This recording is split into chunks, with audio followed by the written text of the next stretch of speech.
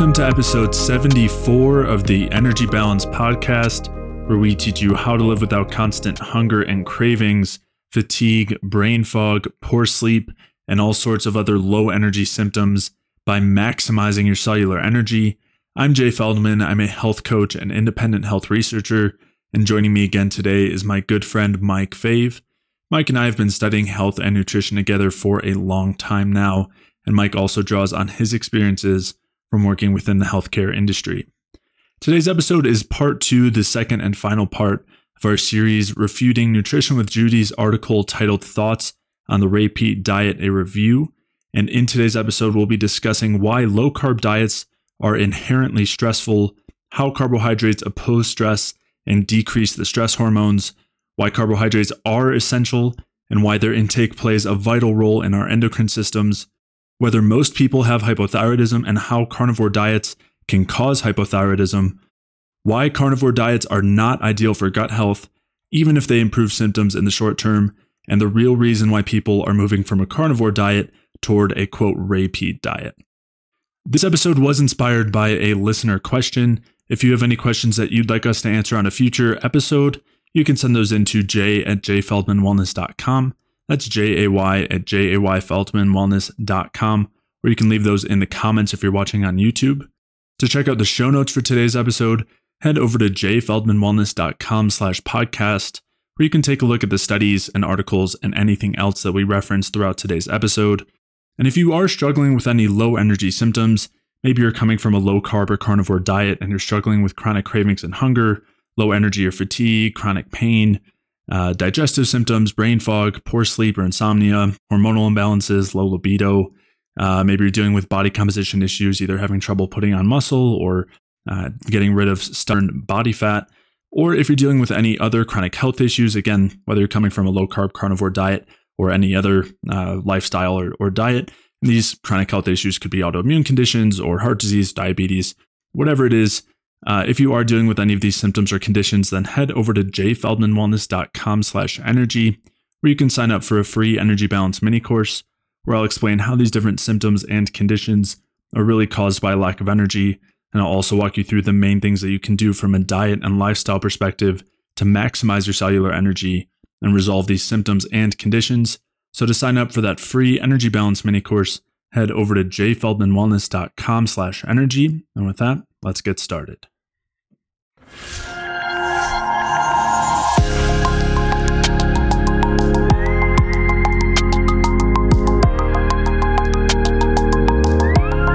Moving on to another piece here, discussing, because this is, again, crucially important, is understanding the relationship between carbohydrates and energy and stress and how blood sugar fits in there.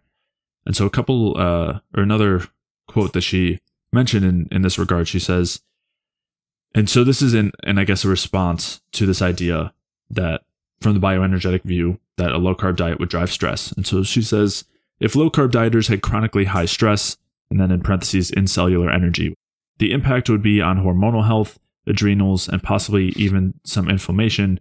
We just don't see this unless a person is consistently under eating or over exercising. So again, there's kind of some tactics here to get away from actual any discussion of the physiology and just saying that we don't see this. But we've discussed this in depth, and these are kind of extensions from this difference that occurs between sugar and fat oxidation. And because sugar is so crucial for our brain and is necessary for a high rate of ATP production without oxidative stress, and because we do need so much on a regular basis, when we don't, and our blood sugar is the direct kind of mediator of a regulator determining whether we do or don't, it does directly cause physiological stress. So in other words, if your body is using carbohydrates because you're on a carbohydrate containing diet, and then you don't eat carbohydrates for long enough, your blood sugar drops. And if there was no stress, like no stress hormones produced, these stress hormones being glucagon, cortisol, epinephrine, adrenaline, growth hormone. Epinephrine is an adrenaline. Yep. Not necessarily in that order, but those being the four main ones. If none of those are produced, your blood sugar keeps going down and then you die because you don't have enough sugar to fuel your brain. Yeah. So you don't even need all of those. If you don't have adequate amounts of cortisol, you would you could die. And that you see that in Addison's disease. Right. Great. Yeah, exactly. So instead, our bodies are better than that. And what they do is, as our blood sugar starts dropping, they activate these stress systems that cause the release of stored glucose as into the bloodstream to raise the blood sugar. Or beyond that, if that's not enough, then they'll start to convert protein to sugar. And along the way, too, there's some other mechanisms going on where they shift toward more fat oxidation, and eventually they'll shift toward ketone oxidation or production and oxidation.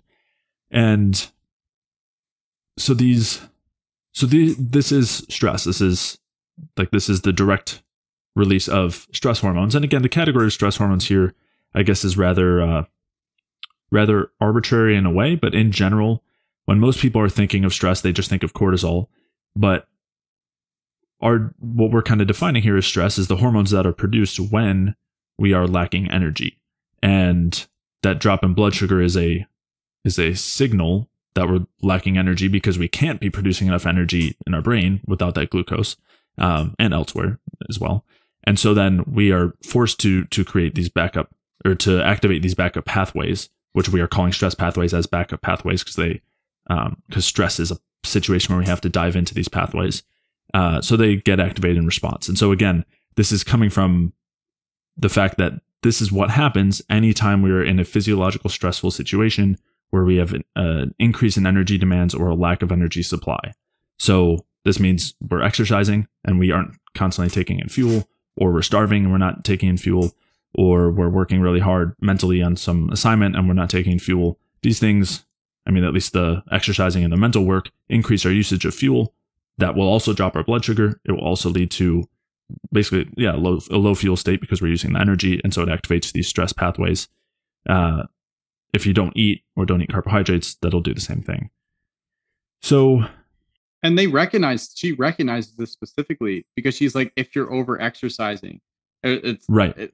She has, or under eating. Exactly. She has the concept understood, but it's just, I get the sense it's not applied to the idea that not having adequate amounts of carbohydrates in general is putting you in a state where you're essentially not providing the energy that you need to meet whatever the excess demands are, which is why it's so much easier for you to crash in stressful situations, which she actually suggests in the beginning of the article. Yeah. And we can pull that quote in a moment. Yeah. And again, as you're kind of alluding to, under eating is like mild starvation, and starvation and low carb, like there's that direct connection showing that low carb diets create the same effects as starvation. So in her saying that under eating will cause stress is basically the same as saying that not eating enough carbohydrates will cause stress. And I've got a couple quotes here that are from a study looking at the role of glucocorticoids, the stress hormones, specifically cortisol, in relation to carbohydrate oxidation and energy availability and blood sugar. And so they say a major function of the steroids, or these steroids, and thus the HPA axis, or stress axis, is to ensure energy homeostasis. As such, this neuroendocrine system is highly responsive to states of energy balance, and in turn modulates energy acquisition and deposition. And this again is just pointing to the fact that the stress hormones and our HPA axis is responding to the energetic state. And then the next quote they say is that consumption of carbohydrates and other palatable foods blunts the neuroendocrine, metabolic, and behavioral responses to stress. And there are a few others in there as well. But as you're saying, she did relatively acknowledge this early on in the article when she was talking about the people in the carnivore space who have been transitioning away and moving away from carnivore, and a lot of them moving toward a bioenergetic perspective, or things that reflect that, whether they're acknowledging it or not. Some are and some aren't. And she was blaming that on a couple of things. So the first one thing that she said was that it's very normal during a highly stressful state to crave sugar and carbohydrates. And this was in regard, she was discussing COVID and saying that the stress of COVID over the last year and a half is causing people to be under a lot of stress and then crave carbohydrates, and that's why they're moving away from carnivore. And for one, there's a lot to pull apart there. For one, it's interesting that you would have a diet that isn't very compatible with dealing with stress. It doesn't help to oppose stress. There's also this assumption built into that quote, which is the idea that carbohydrates oppose high stress and that we crave carbohydrates when that happens. And that's true. And that's what that study that I was referencing is talking exactly about is and there's many of these showing that carbohydrates directly oppose stress. And so in the like we were kind of talking about this in reverse, when you don't have enough carbohydrates, it causes these stress hormones to be released. And then the opposite happens too, is the best way to stop stress hormone release is by taking in carbohydrates that you are able to efficiently use to produce energy.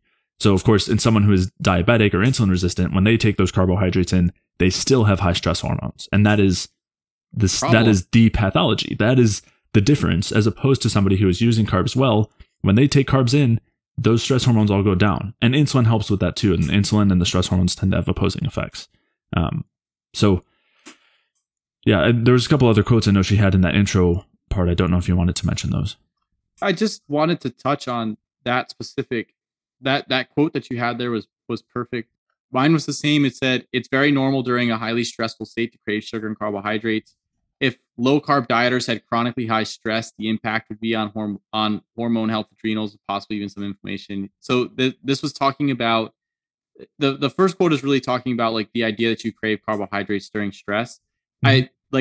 She recognizes that, and I think that's great, but I don't get the sense from her quote, and this is my interpretation of her statements, that she understands that your craving for carbohydrates during stress is a physiologic craving to help manage the stress. I think inside the carnivore low carb spheres, it's like, oh, and you're just addicted to sugar and you just like want comfort foods without a recognition and understanding that the comfort foods and the cravings during stress are literally to help your body meet the stress. Like it's an inborn craving that we all have because it's effective. It's that providing carbohydrate during stress decreases stress and allows you to handle stress better or more appropriately. So I tried to find a study here that was specific to like the coronavirus pandemic, lockdown, whatever stuff. Like that was analogous situation. So the study that I have here is healthy male volunteers attending survival training. This is a quote, by the way. Healthy male volunteers attending survival training were recruited for participation in the study. At the conclusion of the mock captivity phase of survival training, before a recovery night of sleep, subjects participated in cognitive testing. So this was a mock captivity test in survival training where the recruits were essentially like held in captivity during their survival training. And I don't think they were given food, and they also weren't allowed to sleep. So, and they did cognitive testing on them. And so then it says, after this, subjects were randomly assigned to one of three treatments. Subjects either received a 6% carbohydrate drink, 12% carbohydrate drink, or placebo beverage in 4 isovolemic doses, so same volume. The placebo beverage had no carbohydrates. And then in the morning of the following day, all subjects participated in a second assessment of cognitive functioning. So these participants were held in some type of mock captivity. This is like a military setting. So they're literally captive. And then they do this type of computer testing to see how their intellectual functions are going. And before they get any sleep, and then they have carbohydrates and they're allowed to sleep, and then they test them again the next morning. And so some have carbohydrates, some don't. So then what they say, compared to subjects who received placebo, the placebo was no carbohydrates. Those who received supplemental carbohydrate beverages exhibited significantly improved performance on complex tasks involving concentration effectiveness associated with selective attention and response inhibition. No differences were observed on a variety of cognitive tasks of lesser complexity. So what they're showing here is that during stressful periods, for these individuals, when they were put under stress and they did cognitive testing, the one who were provided carbohydrates scored better in the cognitive testing for complex mental functions compared to those who didn't have carbohydrate. So it's the carbohydrate in the scenario of mock captivity. Keep that in mind. This is like analogous to the lockdowns to some extent. The ones who had carbohydrates had better complex mental functioning in this study. Then the second study here, this one I tried to get close to it as well. What they did, this is in college students. So it's a double-blind, placebo-controlled design. Subjects were instructed to fast overnight. Then they arrived to a lab, like a research lab. and their baseline salivary cortisol was taken. The subjects were then seated in front of a computer screen and were exposed to computer, like a bunch of tasks on the computer. So after doing this baseline performance on the computer, the participants were given 200 milliliter glasses of orange juice. I think they were 20 grams of carbohydrate each. And then the placebo group or the control group was given one that didn't have any of the carbohydrate in it. So a glass of the juice without carbohydrate, and it was still orange flavored. The juice, it wasn't orange juice. It was like orange flavored juice with glucose, so that they could all have, the only variable that they were changing was the glucose. So the placebo group didn't get, or the control group didn't get any glucose. So then after like a rest period, they were then seated in front of the computer screen again, and they were to run the same test. But this time when they ran the test, what they had to do was they had to keep their hand in ice cold water, that the non-dominant hand, at random periods of time. So it was whenever the researchers would tell them to do it, they'd have to put their hand in the cold water and hold it for as long as possible. So it was like what's it called? It's I'm forgetting the term off the top of my head. You don't know when the stress is going to occur. It's a random stress. So you have to put the hand in the cold water while you're doing this computer test.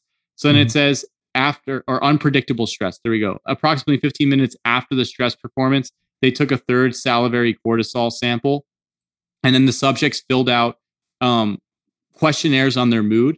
And so basically what they showed here is this is a quote of the results: repeated measures analysis of variance with diet and time as within subject factors on salivary cortisol concentration revealed a significant interaction effect of diet and time, meaning that cortisol concentration changes dependent on dietary condition. As demonstrated, after intake of carbohydrate, there was a slight but significant decline in cortisol that was not found in the placebo group. So essentially the groups that, even on this small test, even on doing computer games while having to keep your hand in ice cold water, the cortisol level was lower in the group that had carbohydrate versus the group that didn't.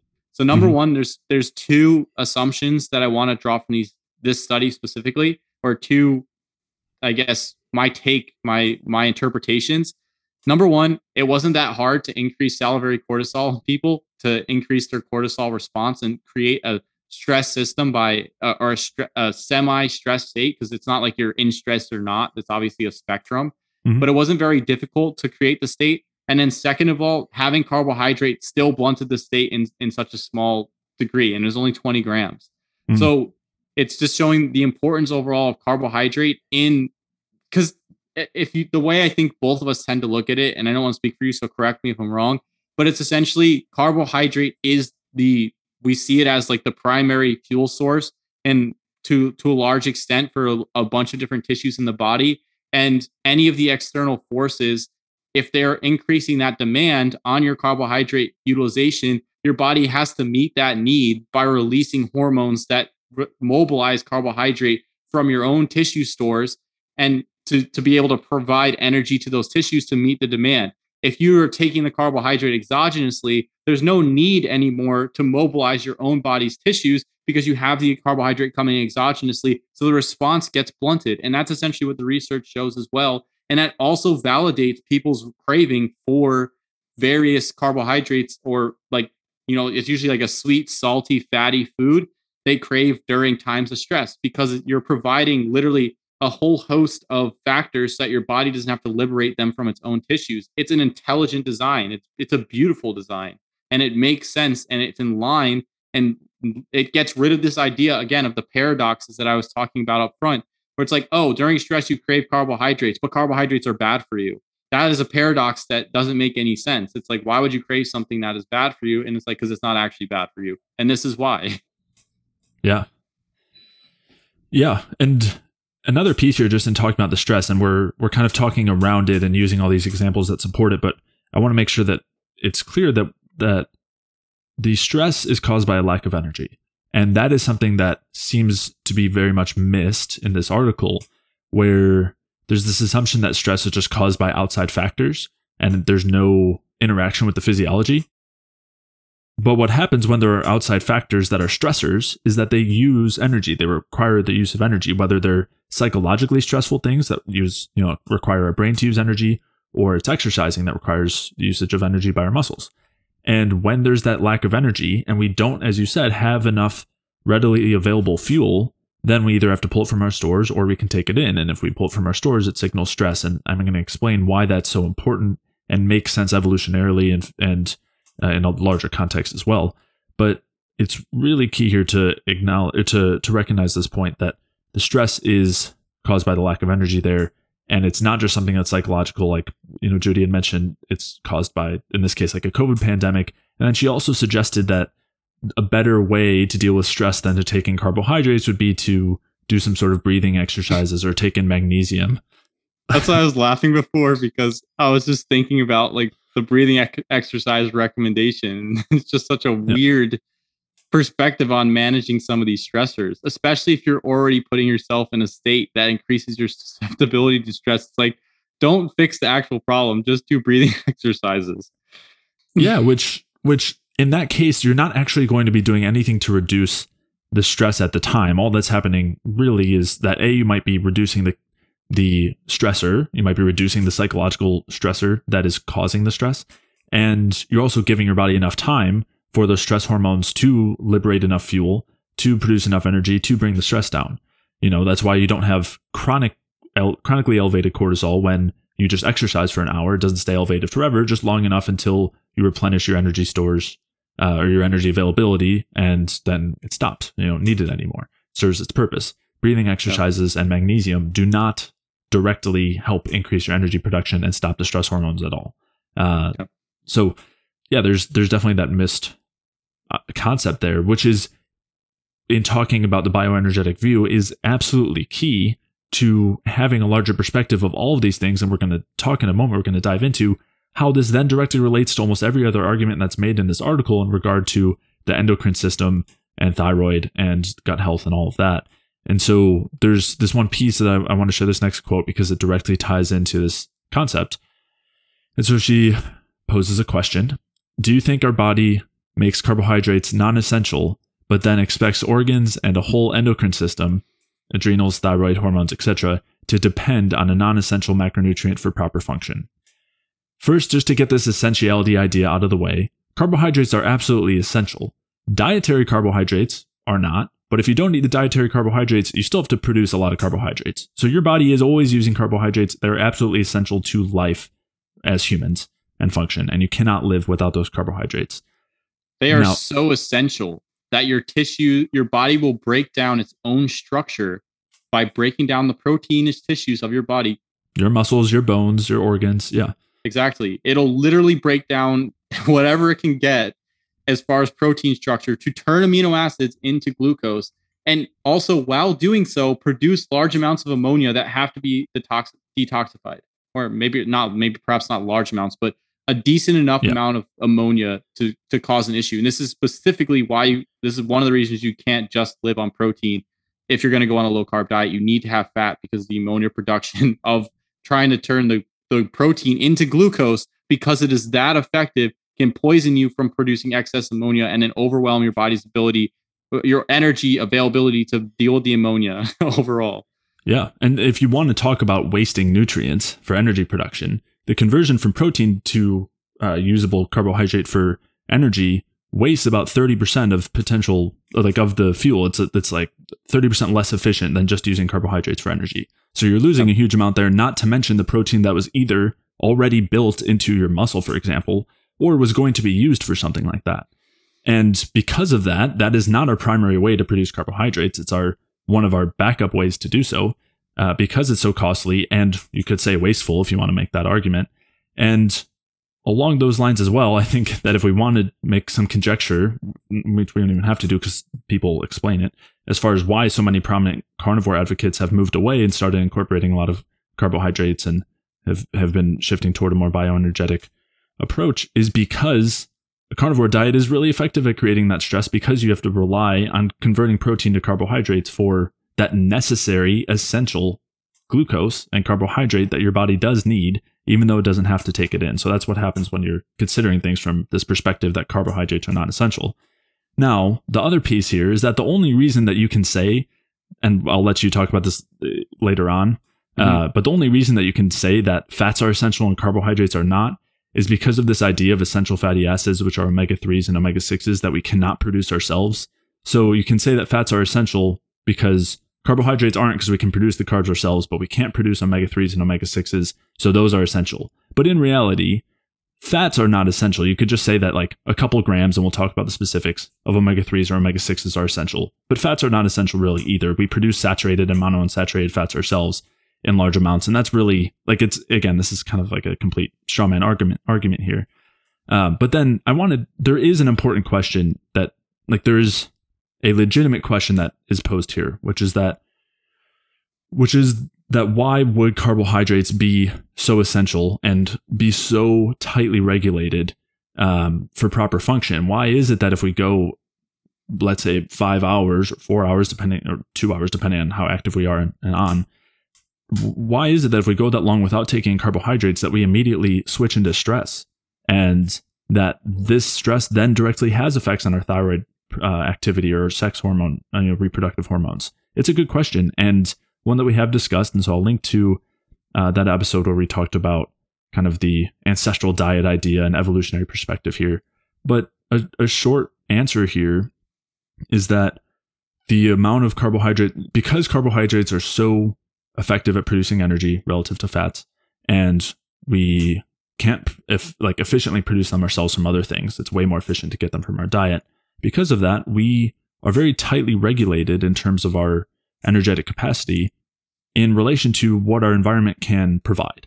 And that really, in many ways, depends on carbohydrates, because if we don't have those carbohydrates available, we're going to have to make do with much less quality fuel, so to speak. And because of that, we need to be able to sense very closely how much carbohydrate is available, so that if we don't have enough for an extended period of time, we know to turn down our thermostat. We know to start conserving the glucose, which we don't have that much of. We can't store that much of, and we use so much, relative to the amount that we can store, we use a lot. So we need to have a very tightly regulated thermostat there. And if we're not getting enough carbs, we have to decrease our metabolism, decrease our thyroid activity, move away from things like reproduction, because we need to, in reality, and she said life or death earlier, but we do actually need to prioritize survival when it comes to lower energy availability. And so that's, again, in short, and I'll link back to that other episode, but that's why these things are so tightly regulated around carbohydrate intake, and why they have such a direct effect on something like stress hormones, and why they're also, in the same vein, so potent at raising our metabolism and getting those stress hormones down, and supporting testosterone production and other sex hormone production, and supporting thyroid activity, and why it does make such a big difference whether you are getting enough of them on a regular basis or not. Yeah, and I think this directly ties in with the entire thyroid piece as well, because essentially, if a great way to lower your thyroid hormone production, and just to put this perspective for people, I'm pretty sure there's a study that I was reading in the past when I was doing a thyroid episode going over thyroid, essentially saying that at about 40%, when they removed people's thyroids and they didn't replace thyroid hormone, upwards of 40% of the metabolic rate was decreased because of the lack of the thyroid. So when you look at something and you start saying, okay, if thyroid is the main controller of what's going on metabolically, and I decrease my carbohydrate consumption, and it has direct effects on what's going on with the thyroid and active thyroid hormone and whatnot and inside the body, it's you're literally seeing that relationship where it's like carbohydrate and is the stimulus, the signal to increase the metabolic state overall. And this ties in. I don't know if you wanted to go into this, or there's something else you wanted to get into before we discuss the whole hypothyroid piece that she discusses in the article, but it's a perfect transition to that. So Judy has a section discussing thyroid and hypothyroidism, and I think one of the main reasons why she felt it important to include this was because it's something that's discussed a lot by Ray and in the community. But the ideas from which it's discussed, or the lens from which it's discussed, doesn't really seem to be grasped as much based on this section, because So here are the few points that are made in that section, and we'll kind of build from there. But her first point here is basically that most people don't have hypothyroidism, even if they think that they do. The second point is that hypothyroidism is not the root issue.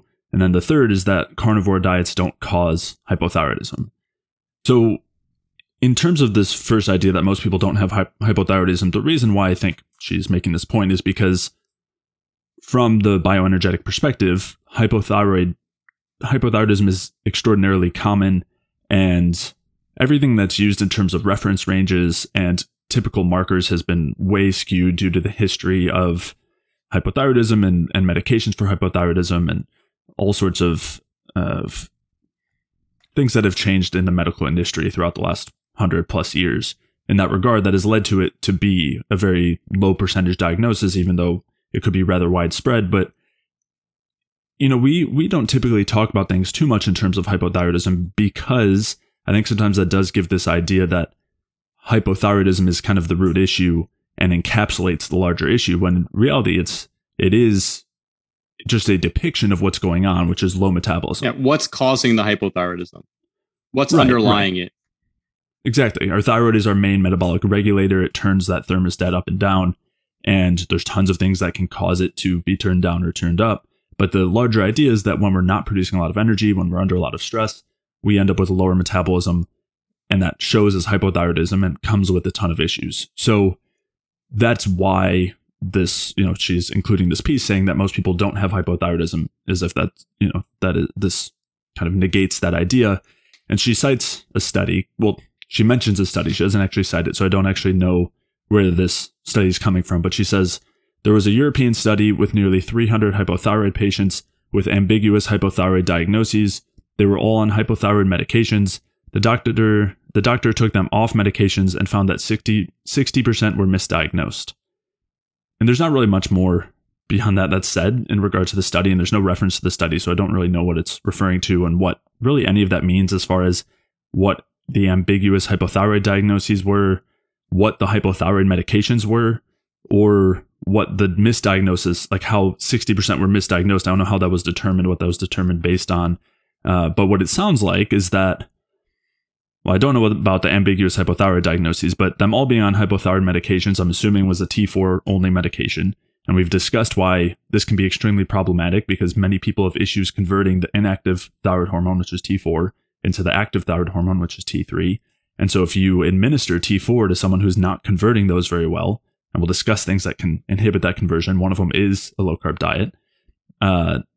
If you're not converting those well, and then you add in a bunch of T4, not only will it not solve the issue, but it will actually make it worse, right? Because it acts as a further signal of lower metabolism when you have a very high amount of T4, especially relative to T3. So if you had people who were actually legitimately hypothyroid and you give them T4, which I've seen this numerous times with clients, they feel way better off that medication because they were never converting it to the active hormone in the first place.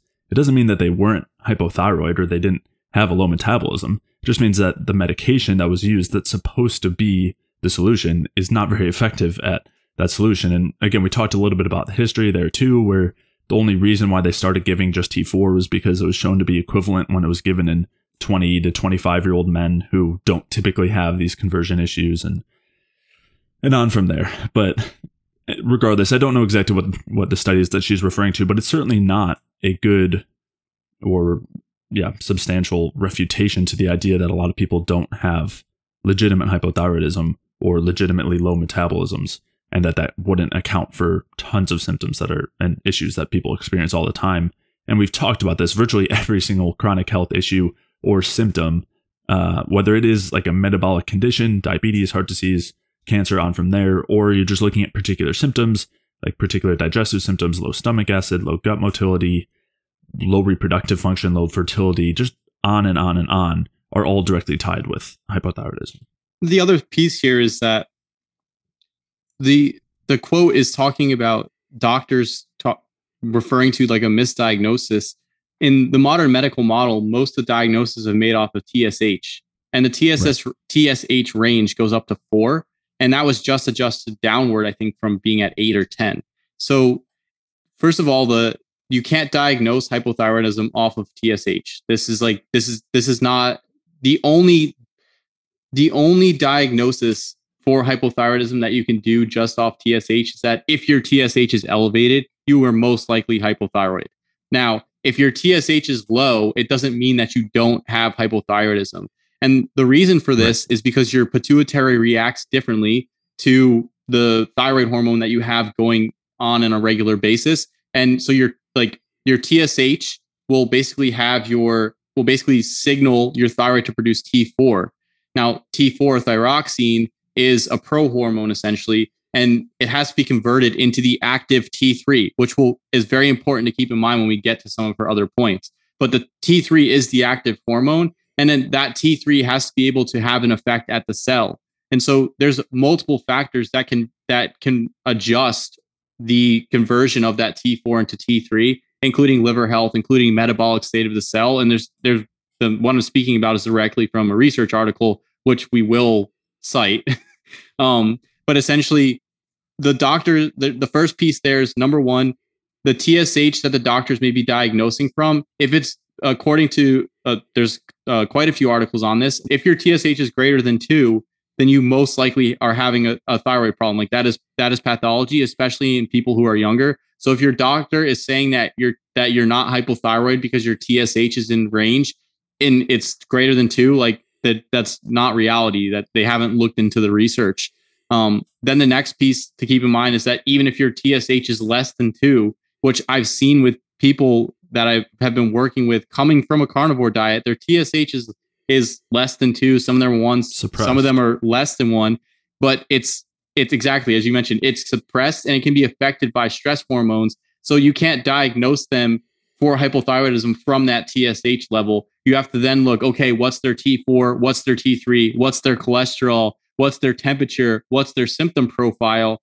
And if I'm going to be looking at all of these pieces and it's in like you have high cholesterol, you have higher cholesterol from what you had before, you have low T3, you have low T4, you have low free T3 and T4, you have a high reverse T3, you have a cold hands, cold feet, your temperature is low. All of these indicate hypothyroidism regardless of what the TSH is. So this study, I haven't read the study because it hasn't been cited. So I just want to be clear on that.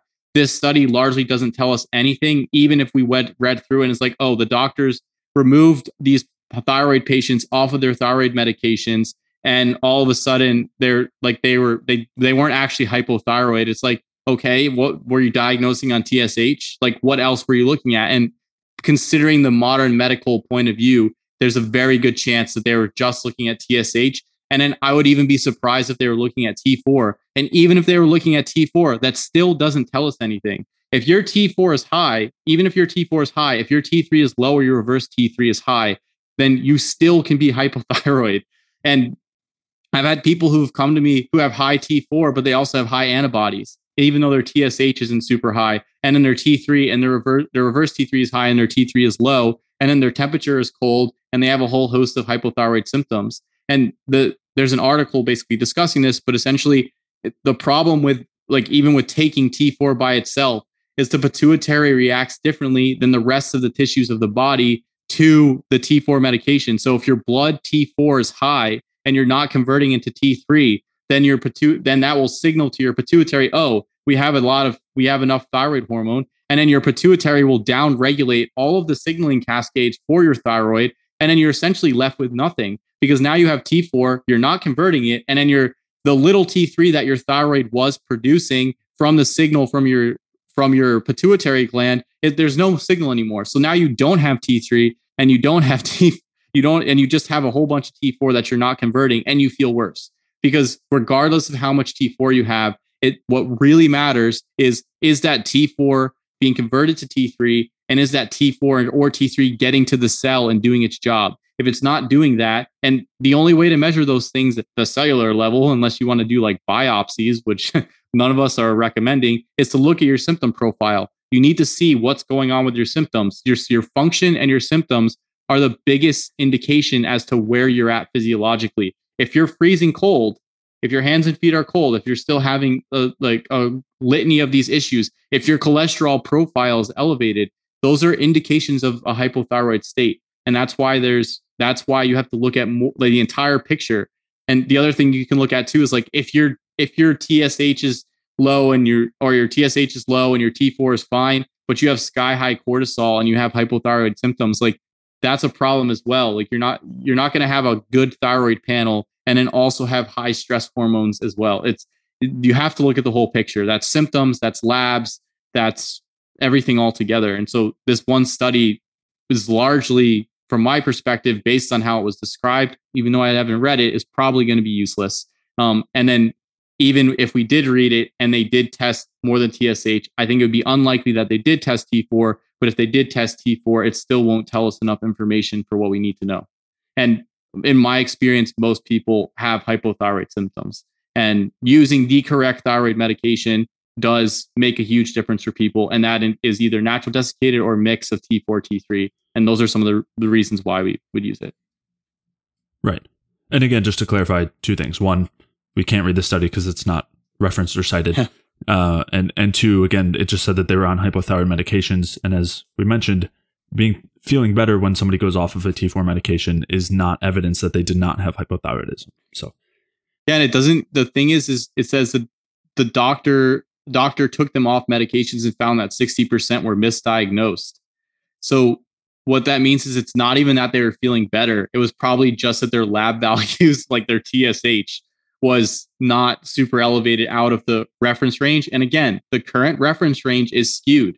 If your TSH is over than 2, there's quite a large probability that that there's like some dysfunction thyroid wise. It should be lower than that, according to some of the studies that I've been looking at, and that I think that you've been looking at as well. So, yeah, and as you said, also, just because someone's TSH is below 2, that does not mean they don't have hypothyroidism. It's just that if it's above, that does suggest that it is. And as you said, that's because it can be suppressed. And in a moment, we'll talk about some things that could suppress TSH without moving someone into a non-hypothyroid state. Exactly. And the other piece I want to recommend, or I want to mention really quick, is that they just adjusted the thyroid ranges down, the TSH ranges, because previous TSH ranges were way too high. So they still haven't narrowed down the TSH range. And there is research to indicate that the TSH range that they currently have is still too high. And so, just things to keep in mind about like the context of this study, especially like if we knew the year that this was put out and like what they did and whatnot, we could, go into it, but there's no citation. So we have to conjecture. So this is conjecture, like blatantly, I'm saying that for everyone to know. Right. About that study. About the study specifically. Yeah. And again, not to get into this whole separate conversation, but it is pretty insane how much they're dialing down that reference range for TSH, where when you consider how many people were not diagnosed due to that range being so far off, and just this whole idea that we're treating lab values as opposed to people and their symptoms and what they're actually experiencing, and not looking at the lab work together in a more quote unquote holistic way, where you're comparing, considering what different parameters mean when combined together. And it's a pretty insane way to go about improving someone's health. Yeah. But anyway, you have personal experience with this, with family members being misdiagnosed with thyroid disease and then subsequently developing heart issues after the misdiagnosis, not directly after. But if you look in Broda Barnes' book, essentially he showed that the people who were put on thyroid medication, their risk of heart disease was severely decreased. And there's multiple mechanisms for this. So having doctors or having these doctors in this study misdiagnose people because they don't understand full thyroid physiology, which again is my conjecture of this, there's actually danger to that. If you read, so Broda Barnes' book, Hypothyroidism, the Unsuspected Illness, has a graph in there showing his experience with his patients over the years and their cardiac events. And so the ones who took thyroid medications and the ones who didn't. And then for you, you have the specific family member who had a super elevated TSH that was still in that particular range, which they then subsequently adjusted down. And then a couple years later had some issues go on with the heart. So just interesting pieces to keep in mind in the overall picture. And I don't know if I don't want to talk for you on any of that. So no, yeah, I mean, you're definitely right in all those things, but I want to move on to some of these other points. So her next point is basically that hypothyroidism is not ever a root problem. It's not ever the root issue. And so you don't want to be treating the thyroid directly. And she goes on, she discusses this endocrine cascade, this waterfall, where she talks about all the possible things that can drive imbalance in the hormones and how that will eventually affect the thyroid. And this is supposed to be evidence that you don't want to be doing anything on the thyroid side in particular, and that hypothyroidism is never the cause of your issues. And this isn't like we don't disagree with this. As we mentioned, every single thing in our environment is going to be affecting our hormonal state, and absolutely is going to be affecting our thyroid state or thyroid status. And so it's rather, I guess it's rather just a straw man, this idea that the bioenergetic perspective is just suggesting that all you need to do is take thyroid hormones, or that everything is just caused by the thyroid as opposed to being caused by other things, other factors in your environment, food, stress, whatever else, that are then having effects through the thyroid system. And so, I guess we wouldn't really disagree with any of these things, other than, and we say this all the time, right? That you want to be able to get those foundational pieces of your environment in place in order to fix your hormonal state, and that the hormones are levels above, more surface level, compared to those foundational pieces of diet and stress and sleep and movement and all of those things. So there's no real disagreement there, other than the one that I would mention is just that that doesn't mean that using thyroid hormones can't also do the reverse. It can't also support the healing process and lead to a lot of regeneration and help to drop stress down, basically as a way to speed up or shortcut that adaptive process to a better environment. And that is a situation where I think it can be really beneficial to use, as you mentioned, a proper balanced thyroid hormone supplementation regimen that includes T4 and T3, maybe a desiccated thyroid. So that's the part I would disagree on. But as far as the larger concept, it's just rather a straw man that no one is saying that this is only a thyroid issue and it's not affected by everything else. That's why, from the bioenergetic perspective and from Ray's perspective, he's always talking about various things you can do dietarily and otherwise that will affect your thyroid. So. He literally gives lists in his art at the end of like every article. It's like this list of like progesterone and aspirin and red light and losartan and all these different like protective substances that you can use, not just for the thyroid, but for like the whole system in general. And it's because no one is like, the perspective is never just that it's the thyroid. Like you have a problem specifically with your thyroid. There's always a piece like, what is causing the problem with your thyroid? How can we address that? And that's why the bioenergetic perspective isn't this in-depth approach of figuring out how to use thyroid hormone. that's right. Like one area of the perspective, because and again, this comes at the perspective of like energy and structure are interdependent on every single level. And thyroid hormone is one of the main determinants of energy production, energy metabolism in the body. So providing your body with basically a stimulus to increase energy production can help kickstart it in the right direction if used appropriately. And if used appropriately is the most important stipulation there, because that's in the perspective of providing all the adequate micro, macronutrients and lifestyle factors to allow your body to properly use the thyroid hormone. There's never been a point in the bioenergetic perspective. Like, I don't even think we've even done a podcast on just, you need to just take thyroid. Like it's always been this culmination of multiple factors that can be used and implemented, like not simultaneously, but like you want to implement them all together and perhaps in a stepwise kind of organized logical fashion, so you can figure out what's working and what's not working. And if you're responding to something poorly, so like a controlled manner essentially. But it's always and Ray's perspective from his work, like if you actually read Ray's work, which is one of the things we talked about in the beginning, and she said that she hasn't really read the entirety of it, but Ray is addressing so many different pieces and talking about the interplay of serotonin and estrogen and cortisol and prolactin and all these different hormones and their effects on thyroid and on energy metabolism and on the sex steroids, and in the sex steroids like testosterone and progesterone's effect on the body overall, and like looking at the entire picture. So this is a huge, huge straw man of the body of work to just, and the thing is, it's not even a well constructed straw man, because it's like a straw man against how to use thyroid and understanding thyroid in general as well. Like none of these pieces is like that one study, as we said, which wasn't cited, so we had to conjecture on a bit, doesn't really mean anything in the whole context of understanding thyroid physiology, especially when you look at a lot of the prescribing information and information around thyroid in the modern medical model, like, is completely misunderstood. So just looking at a doctor's perspective of of these thyroid patients doesn't really tell us much of anything. And then like trying to straw man, oh, there's so many other pieces underlying thyroid, doesn't to that causes a thyroid issue, doesn't preclude the fact that using thyroid can help rectify some of those pieces overall. And so it's like, if you have the resources available and you have the ability to make these differences and have these compounds to use to improve your situation with massive risk and minimal or massive benefit and minimal risk, why would you not use it? And that's the entire point, is why would you not use it? That, like, there's so much benefit to using it. And again, right. So you have the two straw mans, and then you also have like the perspective overarching the straw mans of like, there's no point not to use thyroid in these situations. Yeah. In that larger context, of course, there's so many dependent factors there. But as you said, also a major piece here is this large, intricate web of how all the hormones interact and the entire endocrine system, and how that also interacts with diet and everything that we do in our environment, sunlight, whatever it is.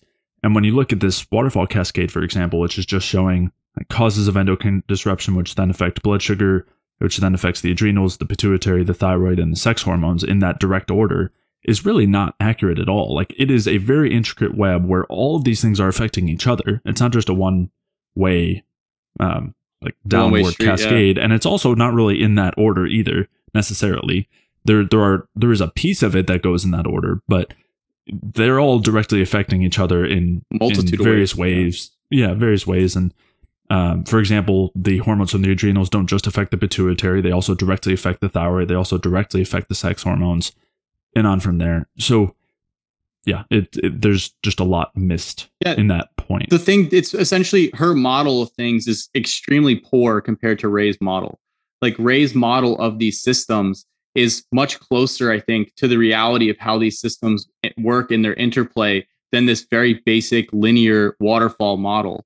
So like, it's just like, you have to use the right model if you want to understand these things appropriately. And she's essentially trying to compare, like, the model that she's trying to compare, just it's like a fiction. It's the same thing as some of the other like fiction pieces that we discussed previously. Like, they're stories to a large extent. It's her interpretation of how things work from her limited set of knowledge. And this isn't a knock on her, but it's just like, it's hard to make a critique of Ray's body of work without reading it and then try to offer your own models against Ray's body of work without reading it, because then you're just creating straw mans.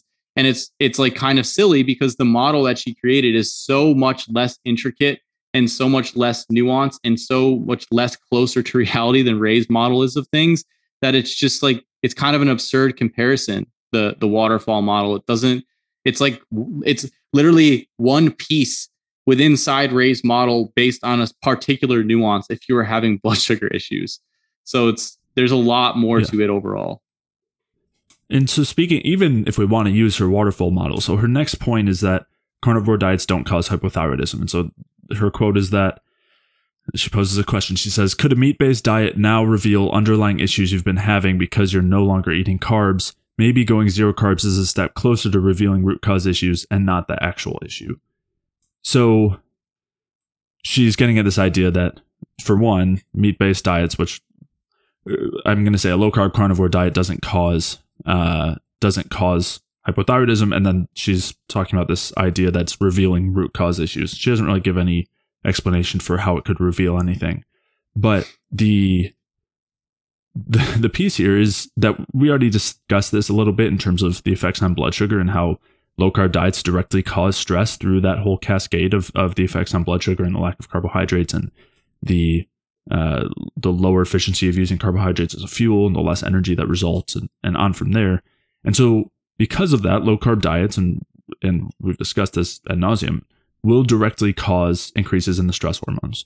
And I'll link back to some articles regarding this. And those stress hormones, as she acknowledges, directly then affect the other endocrine systems, including the thyroid and including the sex hormones. And they have direct effects there where they decrease thyroid hormone activity, or they decrease thyroid hormone production. They also decrease the conversion from the inactive T4 to the active T3. And they also reduce the production of the steroid hormones. And these are all hormones that are relatively pro-metabolic. They raise our metabolism, and they do basically the opposite of hypothyroidism. They increase thyroid activity. And so she's saying that, I mean, she just kind of says that a low carb diet wouldn't do this, or a carnivore diet wouldn't do this. But based on all these things, it would. Well, and there's studies showing that. Yeah. And there's a lot showing that ketogenic diets will directly cause the presentation of hypothyroidism. Yeah, I mean, and low carb diets. The low carb diets are like semi akin to starvation on the function of the thyroid gland. And then the thing is like in some, I think based on what she said, in some portion of her mind, she actually recognizes this, because she winds up saying, talking about how her T3 was low. And then she conjures this mechanism where she says, well, in the book and in this YouTube video, I talk with Dr. Jamie Seaman about how we have T3 in our peripheral tissues that cannot be detected with blood work. So maybe I have sufficient T3 levels, and this is the new norm for carnivores. So it's like there's this understanding that the carnivore diet and the reason I say the understanding is there is because it's implicit in her statement. The implicit nature of the statement is that her carnivore diet has lowered her serum T3 levels, and she knows her serum T3 levels are low because she specifically states it and discusses that in the article directly. And then she also talks about in the article how her cholesterol has increased. It's not super high. And again, this is not to directly talk about Judy's specific profile. Like it's to talk about the principles behind the profile. But yeah, and she's using this as evidence for her argument. For her view. So it's like, so implicit is that carnivore lowered her T3 levels, which are low, as stated by her, and then her cholesterol is also increased.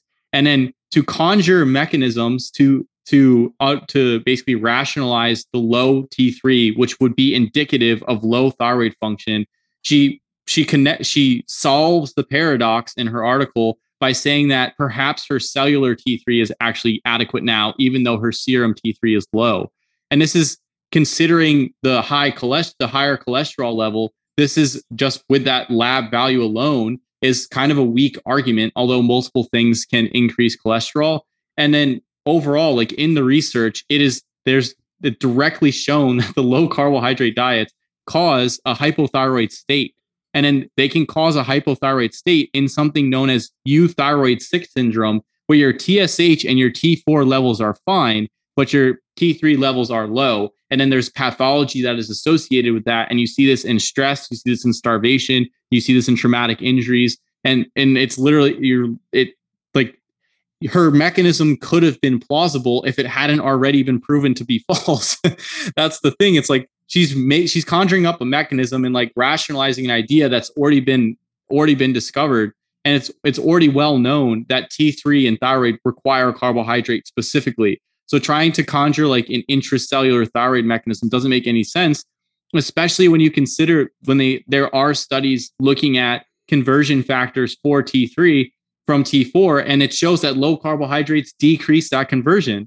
So you can conjure whatever mechanism that you want, but if that mechanism has already been discovered and addressed, then there's like you either need to conjure a new mechanism, or you need to rectify that the information has already been it's already uncovered.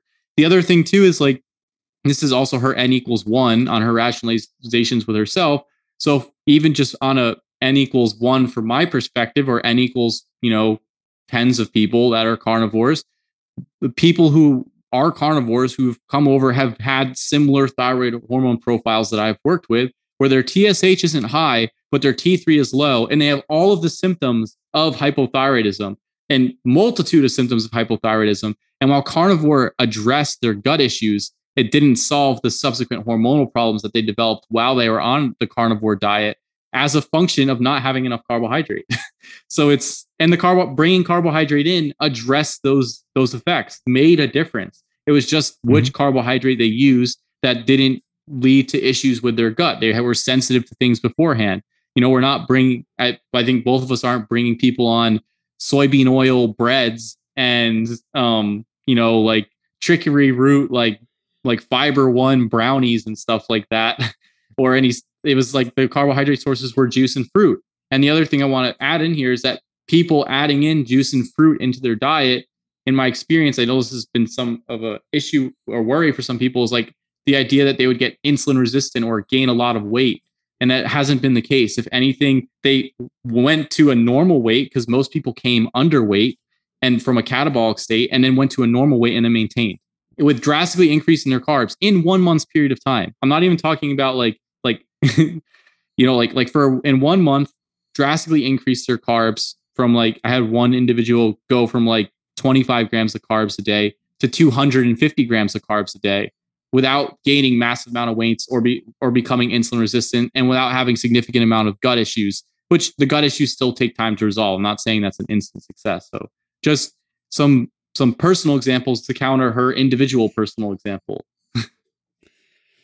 Yeah, definitely. We've both seen quite a few instances like that. And along with that too, definitely seen people having blood sugar regulation issues on carnivores, seeing their fasting blood sugar go up and up, and just general blood sugar going up, and then being incredibly surprised when they're adding in hundreds of grams more of carbohydrates. And if anything, their fasting blood sugar comes down.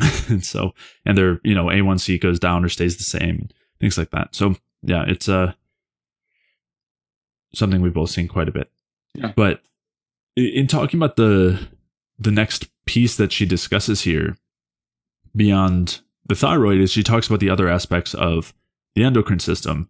And here she's kind of referring to Ray's high regard for progesterone and pregnenolone and other metabolic hormones. Yeah. So she says, you can take progesterone or pregnenolone exogenous hormone creams or medications, hoping to help your sex hormones. But instead of making the sex hormones, like pregnenolone going down to make estradiol, these exogenous hormones get rooted to make more cortisol. And she's referring here to cortisol steal, or pregnenolone steal, which is the idea that basically because... So when you're looking at the steroid hormone pathways, they all start with, first it's cholesterol. Cholesterol gets converted to pregnenolone, and then you've got this whole web of hormones after that. And if you follow down some of those pathways, especially the farther down you go, you start hitting some of the stress hormones like cortisol and the estrogens and aldosterone. And there's this relatively pervasive idea that she's suggesting here, which is that, so you can see that here. You can see the cholesterol pregnenolone on the top left coming from cholesterol. And then if you look all the way on the right, you see the glucocorticoids, cortisol, corticosterone. Up at the top right, you've got the aldosterone. And then bottom right, you've got the estrogens. And so there's this idea that if you take those earlier hormones, whether it's pregnenolone or progesterone or anything else, they're just automatically going to get converted to the downstream ones. And that it's just going to lead to an increase in cortisol and an increase in estrogens. And she was actually talking about an increase in estradiol being a good thing. It's one of the sex hormones. We won't dig into that. But this is basically a very common misconception. But the reality is actually often the opposite, where when you take these earlier hormones like pregnenolone or like progesterone, you actually tend to decrease the conversion to those farther down steroids, to cortisol and to the estrogens. And again, this is seen very clearly where you see an inhibition of aromatase, for example, as you mentioned, or as you're highlighting there, from pregnenolone and progesterone. And you also tend to see an opposition of the effects of the glucocorticoids, where they, their ability to affect the cellular activity is diminished because you have increased levels of things like pregnenolone and progesterone. And it's just based on this faux idea that everything will keep getting converted farther down. And part of the reason for that, I think, is because of a lack of understanding of what the purpose is of those downstream hormones. And I think an easy way to describe it, and we've kind of talked about this before, where there are layers to responses to stress. And in general, we want to be having a lot higher amounts of those precursor type hormones, like let's say pregnenolone or progesterone. Yep. And if they're not able to have their pro-metabolic effects, or I guess another way to say it is, if their pro-metabolic effects are not enough to support the health of the organism, and the organism is getting pushed into a stress state, then they'll start to convert toward those downstream hormones to make up for that state. So we all, like, it's very well known that glucocorticoids, for example, are anti-inflammatory. Like, people use cortisone as a medication, as an anti-inflammatory medication. And they are in the short term. We also know that in the long term, they cause pretty dramatically negative effects. And that's because it's that classic stress hormone that's produced when the current hormonal state and energetic state is not capable of maintaining the structure of the organism, basically maintaining the health of the organism. And so, and adding in those earlier hormones actually helps to correct the energetic and structural state so that you don't need those stress hormones anymore. That's why they tend to decrease the production of those downstream stress hormones. So it's essentially the opposite of what she's describing. Yeah, and the way I like to look at the hormones is that depending on the state of the body, there's kind of a switch where different states or different contexts of the body move the hormones into different directions. So if you don't have an adequate amount of sugar available, you've gone through your glycogen or whatnot, the state of the body switches for the production of cortisol and for the movement of cortisol in these different directions. However, if you have some of these other hormones inside the system, like pregnenolone or progesterone, that are altering the state of the body, then the need for cortisol is decreased. There's no need to upregulate some of the cortisol function and production if you have some of these hormones being produced, or if you're taking them exogenously, and they also or if you have like adequate sugar on board. So that's why the entire idea is about bringing all of the factors and adjusting the context of the body by providing adequate nutrition, adjusting stress, making sure you have adequate micronutrients, macronutrients, whatever that is, light exposure, movement, and then also using some of these other supplements to bolster that, to provide adequate amounts of progesterone and adequate amounts of pregnenolone.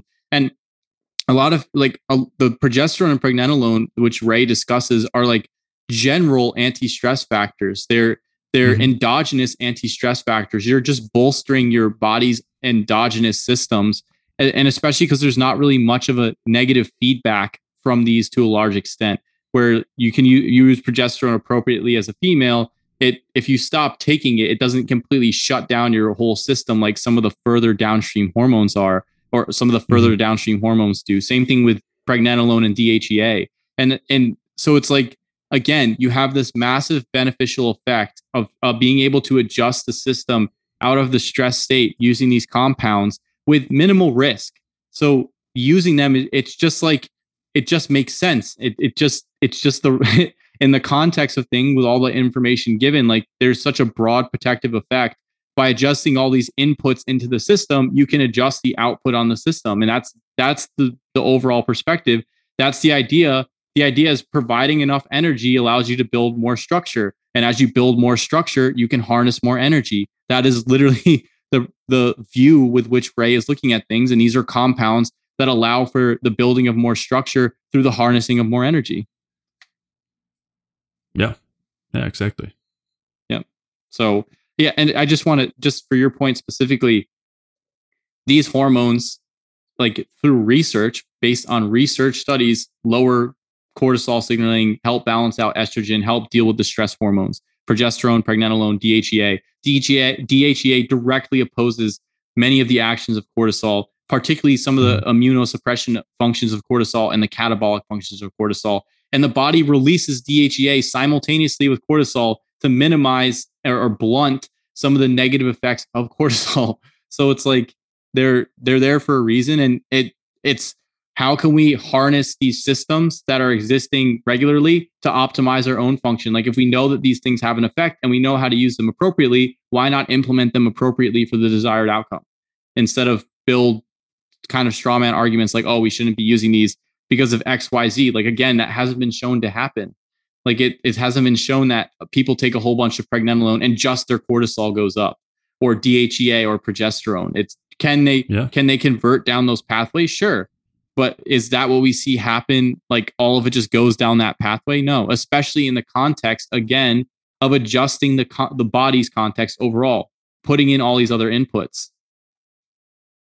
Right. And by that argument that she's making, you shouldn't eat anything with cholesterol in it because that cholesterol is just going to become cortisol, and you shouldn't eat anything that can be converted to cholesterol, like, any sort of saturated fats, because those will just become cholesterol, which will then become cortisol. So all this meat that you're eating is just basically pre-cortisol. And so, that's worse or just as bad as taking these other cortisol precursors, as they all are. Yeah.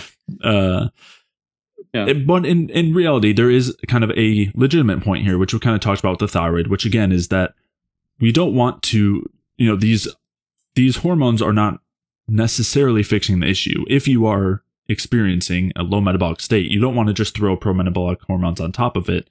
It can help, but in reality, you want to make sure that you're doing it in the proper context where it's not going to drive stress, which it can do. For example, if you're not eating enough carbohydrates or you're not getting enough calories in, then adding something like a thyroid hormone or pregnenolone or progesterone or DHEA can make things worse. So It is something to consider in that regard, but that's not really the way that she's describing it. Yeah, it's a foundational pyramid to a large extent. You have to have the bottom foundation properly built in order for the next layers to build upon that. If you have a weak foundation, then you can't build on top. And I think that's kind of the easiest way to see it. It's not exactly like that, but that's kind of how it has to go. You got to have your nutrition and your sleep and your stress dialed in, or at the minimum, have your nutrition dialed in. And for anybody that I've worked with, or I think that you worked with as well, like those are our primary pieces to address first. And then while these different hormones and supplements can aid that process, they're in addition to building out these other pieces, and then it's about using them very appropriately. There's never been an argument here to just throw DHEA and progesterone and pregnenolone on everything. It's like, let's use them the right way. Let's use them appropriately. Let's figure out the most optimal way to get the outcome that we want from them. And again, when you don't fully read Ray's work and then you make arguments against it, then you don't catch on to the nuance of these pieces. And then you make straw man arguments against it, like what we have continuously at this point. Yeah. And so in talking about those, addressing those foundational pieces first, that is one of her next arguments, which is basically saying that we should be focusing on gut health over thyroid health. And so she has a couple of quotes here. She says, her first quote is that if you're suffering from thyroid issues, I suggest checking your gut health first, which again, we kind of already have acknowledged this. This is really just a straw man, and we don't really disagree with this, that obviously gut health is a major factor. And also Ray, so much of what Ray suggests has to do with gut health, as far as the types of foods he suggests, the types of foods he suggests avoiding. So he, and if he talks about thyroid and thyroid activity and hypothyroidism, a lot of times he'll ask what someone's gut motility is like and on from there. So that's the first piece. The second thing that she mentions is if you have ever suffered from leaky gut, SIBO, or IBS, you probably don't want to consume all those carbohydrates. And I'll let you touch on this in a little bit more detail, but it's again kind of one of those wide sweeping statements that's not really founded in anything specifically. And I think in this part in particular, and we'll talk about this with the carrots as well that she discusses, it becomes clear that this is more of an anti-plant-based argument, that at least this piece of it is more of an anti-plant-based as opposed to an anti-bioenergetic view argument, because the bioenergetic view incorporates a lot of what she discusses as a problem as far as anti-nutrients go, or endotoxin. Having something like SIBO that is going to be a problem depending on the type of carbohydrates you're consuming. This is something that is discussed all the time. So again, these are things that in some ways we're relatively in agreement on, other than the idea that all carbohydrates are going to cause an issue here, and that carbohydrates won't help actually to heal the gut, which we would argue that they definitely do. And we've discussed that in the past, and I'll link to some research supporting that, and I'll let you talk in a little more detail about some of the other things that she mentions here. I think it's quite interesting that she has this focus on gut health, but then she goes and makes a recommendation for an all meat carnivore diet. And then she talks about like, she also has, and I'm going to just tie all these pieces together here, but she says things, she says things like we consume carbohydrates and the bacteria in our body ferments carbohydrates to make gas, methane, so make gas, and then in parentheses methane, hydrogen, sulfur, etc. The more bloating and pain you feel after eating, the higher likelihood you have these gut issues. And then she talks about like a low FODMAP diet, and she says, well, the goal of the diet is to cut fruits and vegetables that feed these bacteria. Since it doesn't remove all plant-based foods, it doesn't remove all the culprits. And yes, a lot of these plant-based foods that Peat recommends are on the do not eat list. And then so it's like all of these pieces are quite interesting to me to make an argument about the microbiome and then go and recommend an all meat diet as a solution to fix microbial issues in the intestine when it's known that all meat diets increase endotoxin producing species inside the gut. And then also, I'm going to read a quote here.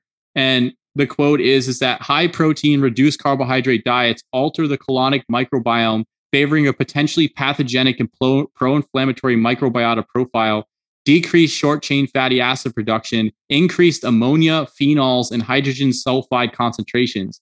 These metabolites largely compromise the colonic epithelium structure, causing mucosal inflammation, but may also directly modulate the enteric nervous system and intestinal motility. Increased protein fermentation as a result of a high protein intake can be attenuated by the addition of oligosaccharides, resistant starch and non-starch polysaccharides, and a reduction in total protein, or specifically aromatic sulfur-containing amino acids. So the carnivore diet, which is high in protein, low in any other types of fiber, actually causes dysbiosis inside the gut. And I've seen this on GI maps that I have from people coming from carnivore with they didn't have increased calprotectin, which is an inflammatory mediator of the gut, meaning the gut is inflamed, but they had increased zonulin, and increased secretory IgA. So the zonulin indicates that the gut barrier is actually being disturbed and being leaky. And then the increased secretory IgA indicates like pathogenic species inside the gut and the immune system reacting and trying to decrease their binding to the intestinal epithelium. So you have that going on in the carnivore perspective. And then it's also known that high amounts of protein, and this is something that you can ask anybody about in the bodybuilding sphere, when you take too much protein powder, you get super constipated.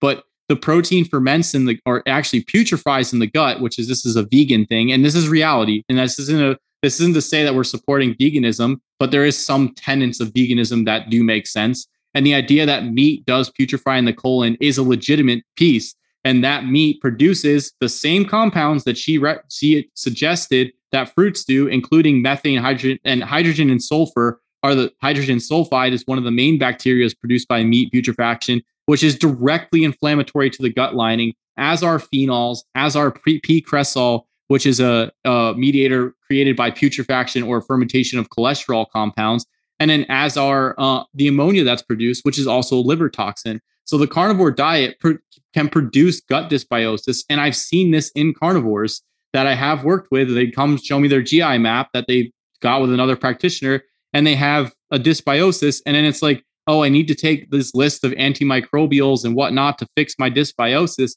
And it's kind of like, no, you need to adjust your diet because your diet is leading to the dysbiosis. And then the second piece that I want to address here is that carbohydrates are extremely necessary for producing mucus and mucin, which is the underlying component of mucus that lines the gut and protects the gut from endotoxin.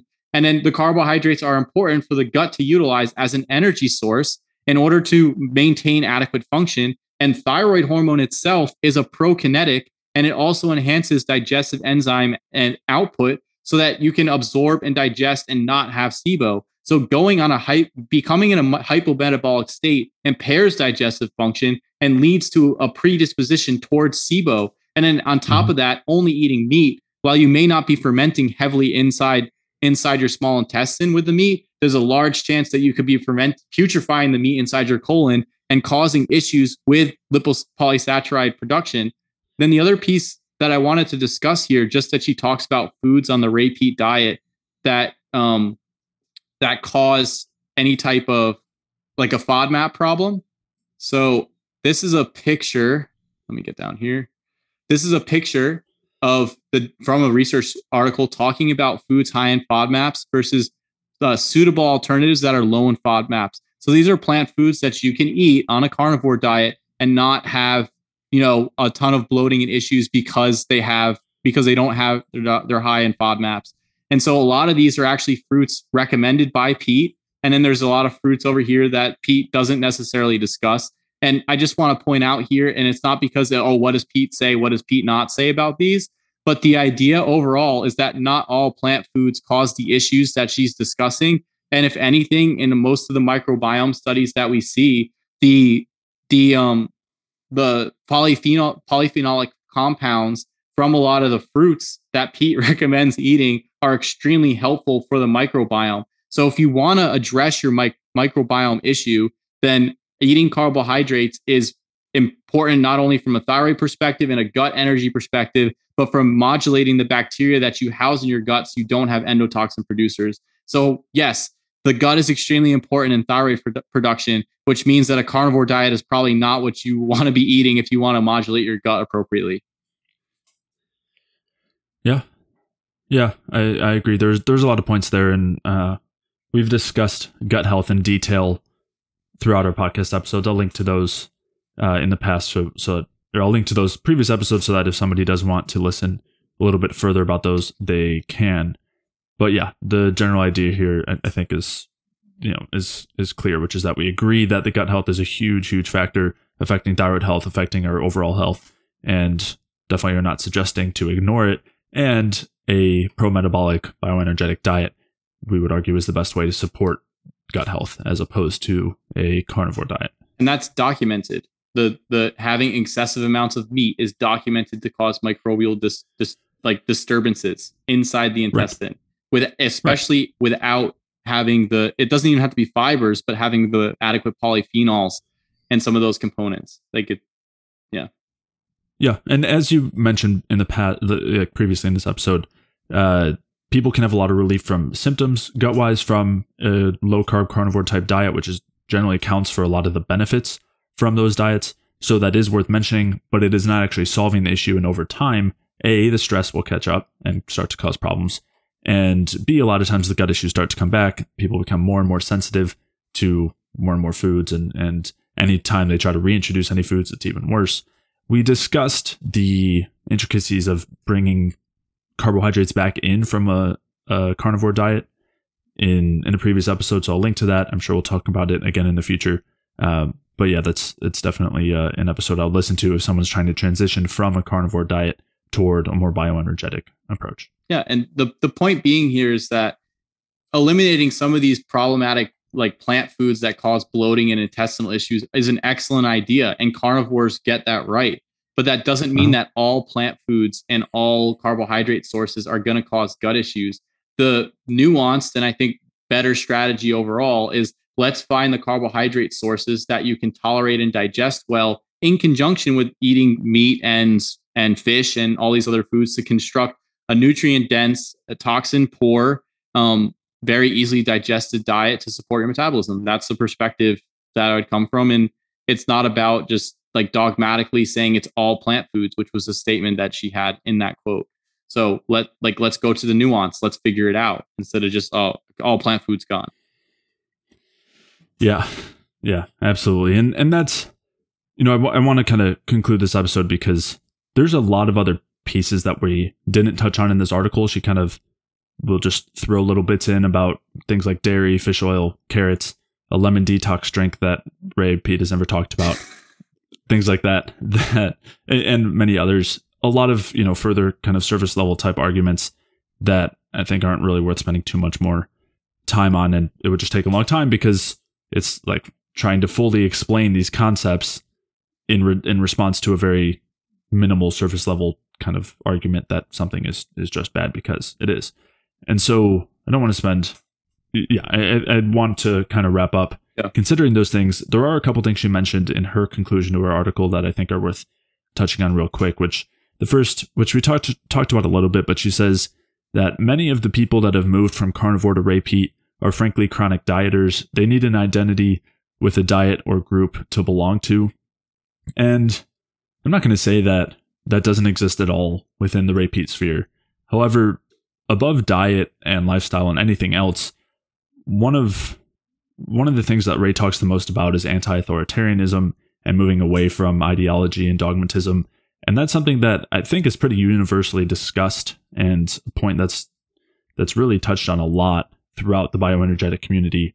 And you see a lot of variety between people within the community. And so I think, speaking of strawmans, I think this is definitely one of them. I don't think that this is actually a reason why a substantial amount of people have moved from carnivore to Peat, and they've discussed why they feel so much better with carbohydrates and all those things. And with all of this, not to also touch on the extreme amount of dogmatism and ideology that also comes in the carnivore community, or I would say is there much more than it is in the bioenergetic, but kind of doesn't really matter. I don't want to there's no point in saying you guys are more dogmatic than us or anything like that. I just don't think that actually accounts for somebody switching, especially considering that the carnivore community, diet, whatever, is certainly not free from those things. So I think the largest reason people are switching is because it's not working for them. And that's right, really what it comes down to. It's like people continuously switch diets and move in different directions until they find something that works for them.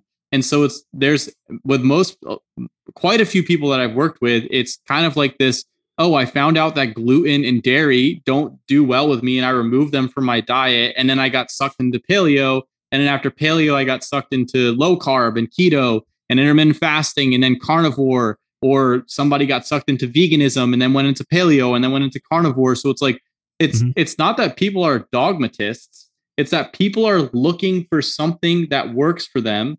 And they're going through all these different phases.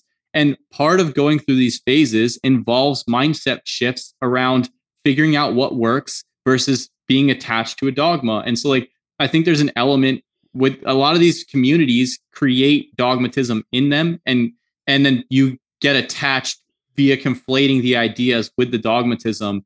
And then eventually it's like, you get to the point where it's just not working for you. So then you move to the next one.